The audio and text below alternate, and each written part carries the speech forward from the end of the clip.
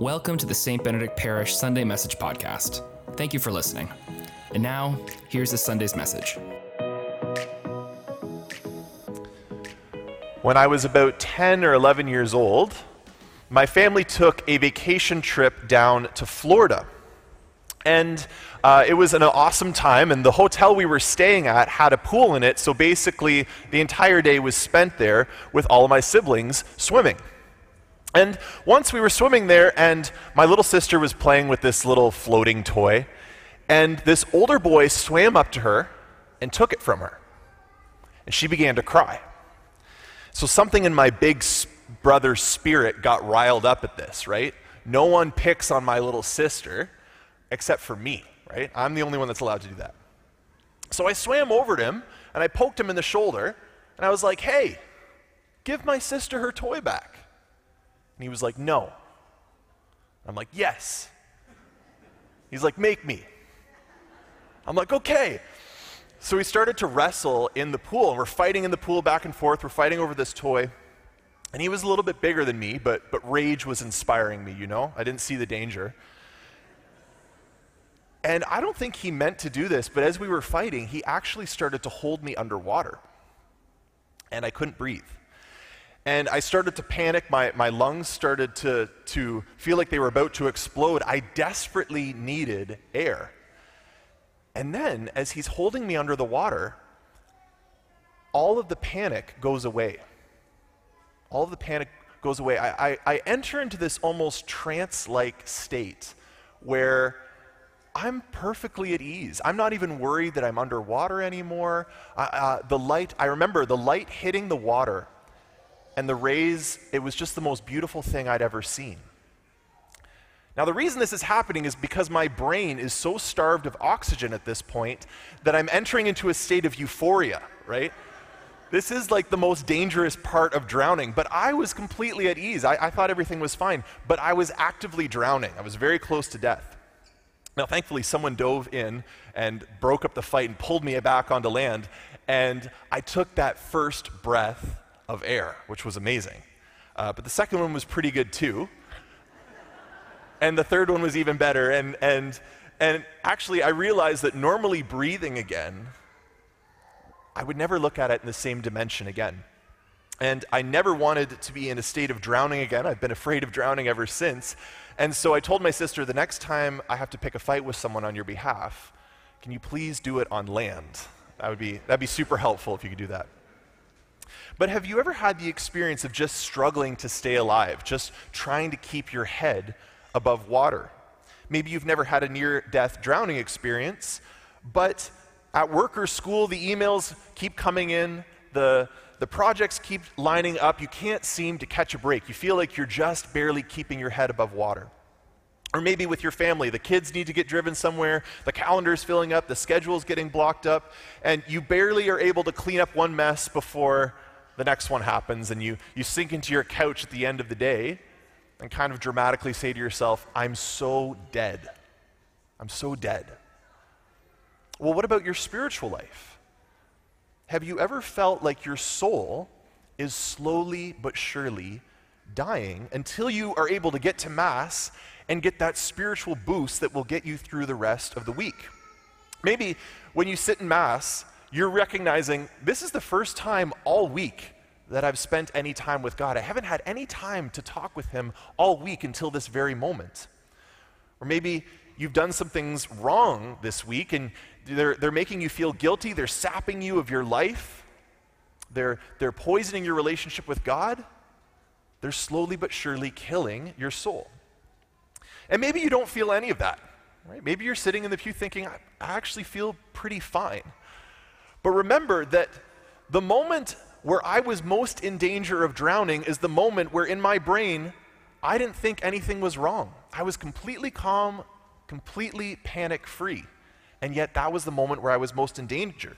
And so I ask you, is your relationship with God in danger of dying out, and you might not even be aware of it? What if there was a way to stay in contact with God, to stay connected with God all week, instead of just once a week at Mass? rather than just catching one desperate spiritual breath every once in a while? What if we could be spiritually thriving, not just spiritually surviving? Today we are starting a brand new series called Expanding Prayer because of this very simple truth that every single disciple needs to have a daily prayer time. Every single disciple needs to have a daily prayer time. Prayer is not a nice thing to have when you have the chance. Prayer isn't something optional for super holy people. Prayer is not just something we slot into our busy calendar when we have nothing else on the go. No, prayer is our very lifeline to God.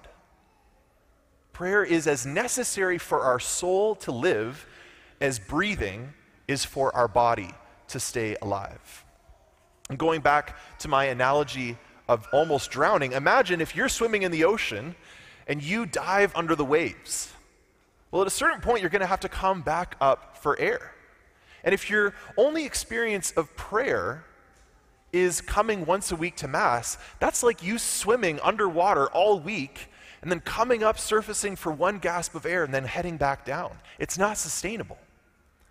But with a daily prayer time, suddenly it's like you have a snorkel. It's like all week you're able to stay in contact with God, draw in His breath, draw in His life, even when you're under the waters of the world. A daily prayer time will keep you sustained in the presence of God throughout your week. Now, maybe you're someone who already has a daily prayer time. Maybe you're someone who already has that as a habit that you've built into your day. Maybe you're someone who you don't pray every day, but you pray a couple times of the week. Maybe when you think of something to say or you need something, you shoot up a prayer to God. But maybe coming into Mass is the one and only time a week that you pray.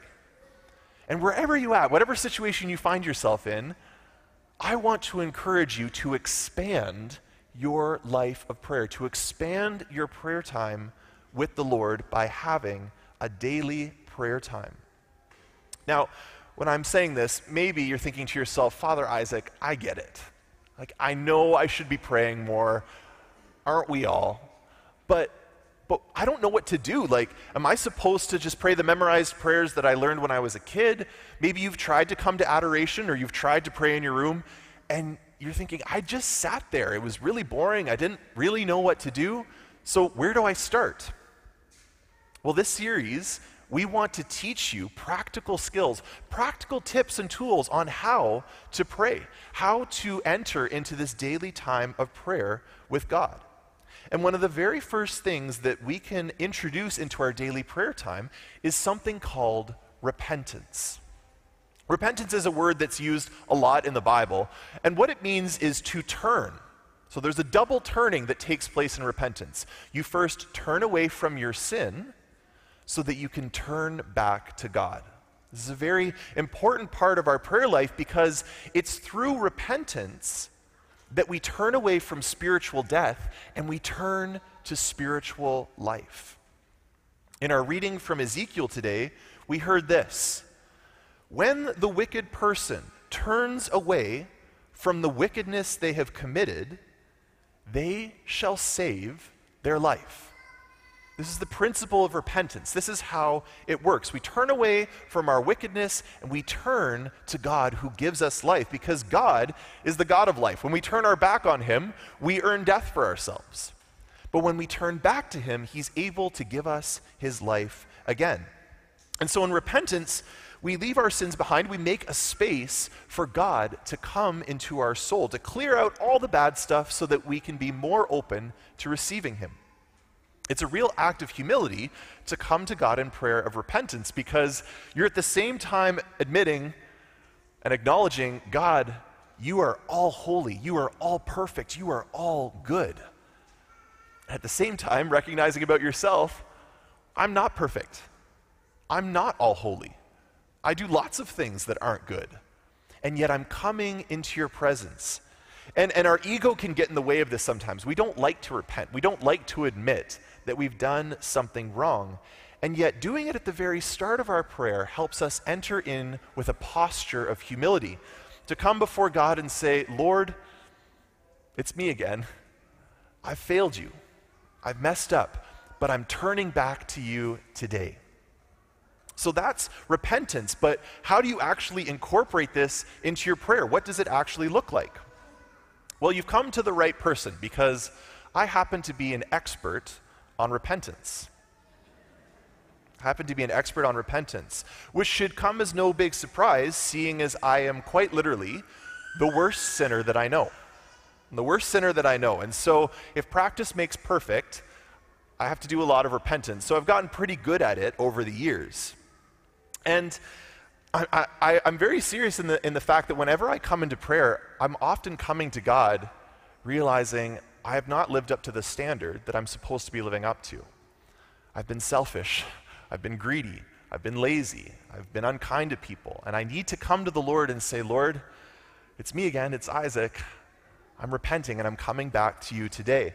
And the only way that we can do this is if we examine our lives and recognize those areas of our heart that need repentance. Ezekiel says that because that person considered and turned away from all the transgression they had committed, they shall surely live, they shall not die. So it's because the person considered, actually took time to examine their life, to look over it, to take time in the silence and to say, Lord, reveal to me those parts of my heart that need your mercy, need your forgiveness. That is the prerequisite for repentance to happen. And what this looks like for me, you don't have to follow it exactly, but this is my style of repentance. This is how I repent in prayer. You can take it, adapt it, make it your own, and bring it into your own daily prayer time. But what I do first is I start with humbling myself before God. And often, my daily prayer times takes place in the chapel in our house where we have the Blessed Sacrament. So I'll stumble out of bed, I'll walk down the stairs, I'll walk into the chapel, and I will kneel down. Often I'll bow down with my face to the ground before the presence of God. I'll bring all 6'4" of me as low as I can, because I'm trying to use my physical body to teach my soul to humble myself, to get as low before God as I can. And as Catholics, we do this all the time in the Mass. Have you noticed how much we use our bodies at Mass to pray? When you come in through the door, you make the sign of the cross to show that your whole self belongs to God. You stood for the gospel to show you're attentive. You genuflect to the tabernacle. These are all ways that we use our physical bodies to teach our soul how to approach God. And so with repentance, I start by humbling myself, kneeling down before the Lord, recognizing that me, a sinner, am approaching the sinless God. Then I take time to consider my life. I go over my life, normally from the last time that I did prayer the day before. And I look for places in my life where I have fallen short, places where I need to repent, places where I've done something wrong. And again, normally for me, it doesn't take too long to think of something. Often I come into prayer with already something burning in my mind, like, okay, I know what I need to repent of today. And if this is hard for you to do, there's something called an examination of conscience. If you just Google Catholic examination of conscience, it'll be really easy to find. And this is using scripture, using church teaching to look over your life, to examine your life with the Lord and let him highlight parts of your life that you need to repent of. Well, after considering, then I move on to love. And this is often the hardest part for me. This is where I allow God to love me in the midst of my sin. I am a kind of person, and maybe you are as well, that wants to be perfect when I come to God. I want to get all scrubbed up and clean so that when I come to him, I can impress him. It doesn't work that way. God wants to love me. He wants to love you in the midst of your worst moments, in the midst of your guilt, in the midst of your sin. He is gentle. He is kind. He is merciful. He knows you're weak. He knows you're fallen. And he loves you anyways. In fact, he loves you precisely in those moments where you feel most unlovable. And so what I'll do is I'll just close my eyes and imagine Jesus looking at me and seeing his eyes of compassion, seeing his eyes of gentleness and kindness, letting him love me in the midst of my sin. And from the place of that love, I'm able to then ask for forgiveness. To pray a very simple prayer. You can pray this every day. Lord, I have done things that I knew were wrong. I shouldn't have done them. But I know that you are good and that you want to forgive me. Because you died on the cross for me, you paid the penalty for my sin.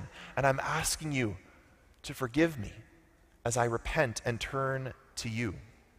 Now, I want to make this very clear, just as an aside. Prayer doesn't replace confession. Okay, so it's not like you can go to prayer and just have it all taken care of right that day and, okay, well, I don't need to go to confession anymore. No, if you have very serious sin on your soul, the only way to get that taken care of is through confession. The only way to have that washed away is confession. And so often the natural outflow of your time of repentance and prayer is, okay, I should probably get back to confession. They lead into each other. True repentance will often lead you to going to the sacrament of confession.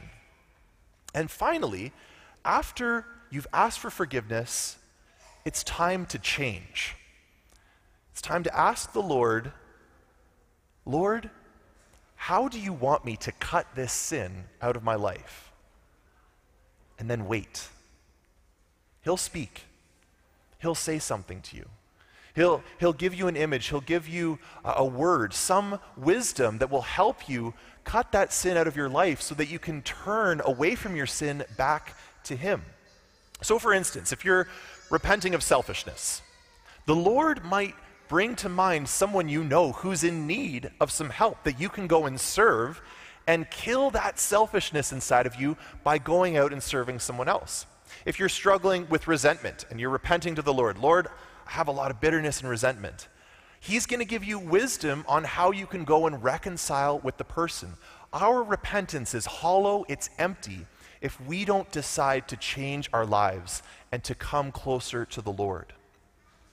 Now, repentance isn't the only thing that you can do in your time of personal prayer, but it's certainly a great way to start. And I encourage you, as you're going through this whole process of humbling yourself, of considering your life, of receiving God's love, of asking for forgiveness, of changing your life, I encourage you to be journaling down the thoughts that are coming to your mind, what God is saying to you, what you're experiencing, because that will train you, that will teach you how to hear His voice. How to hear His voice. Because God wants us to have life in abundance. If snorkeling is an example or an analogy for our daily prayer time, then repentance is like exhaling all that carbon dioxide so that you can breathe in the fresh spirit, the fresh life of God. And a daily prayer time is essential for you to maintain your relationship with God. That is why I am so emphatic. I want to be so clear on this. Every disciple needs to have a daily prayer time. And as you do this, as you enter into prayer, as you heartfelt repentance before God, you'll start to see your life change. You'll start to notice that you're not just surviving from one Mass to the next, but you have constant contact with God throughout the week. You won't be burdened by the guilt and the shame of your past anymore, because every day you're going to be leaving it at the foot of Jesus and letting Him forgive you. And slowly but surely you'll see that the patterns of sin in your life will start to unravel, because you are constantly working at changing your life and drawing closer to God. Coming to God humbly to repent of your sin, spending time with Him every single day will bring you out of spiritual deadness back to spiritual life. So make that choice today. Make that choice today to have a daily prayer time with the Lord so that you are not just spiritually surviving, but spiritually thriving. Thank you for listening to the St. Benedict Parish Sunday Message Podcast. If you liked what you heard today, subscribe and share this with a friend. God bless and have a great week.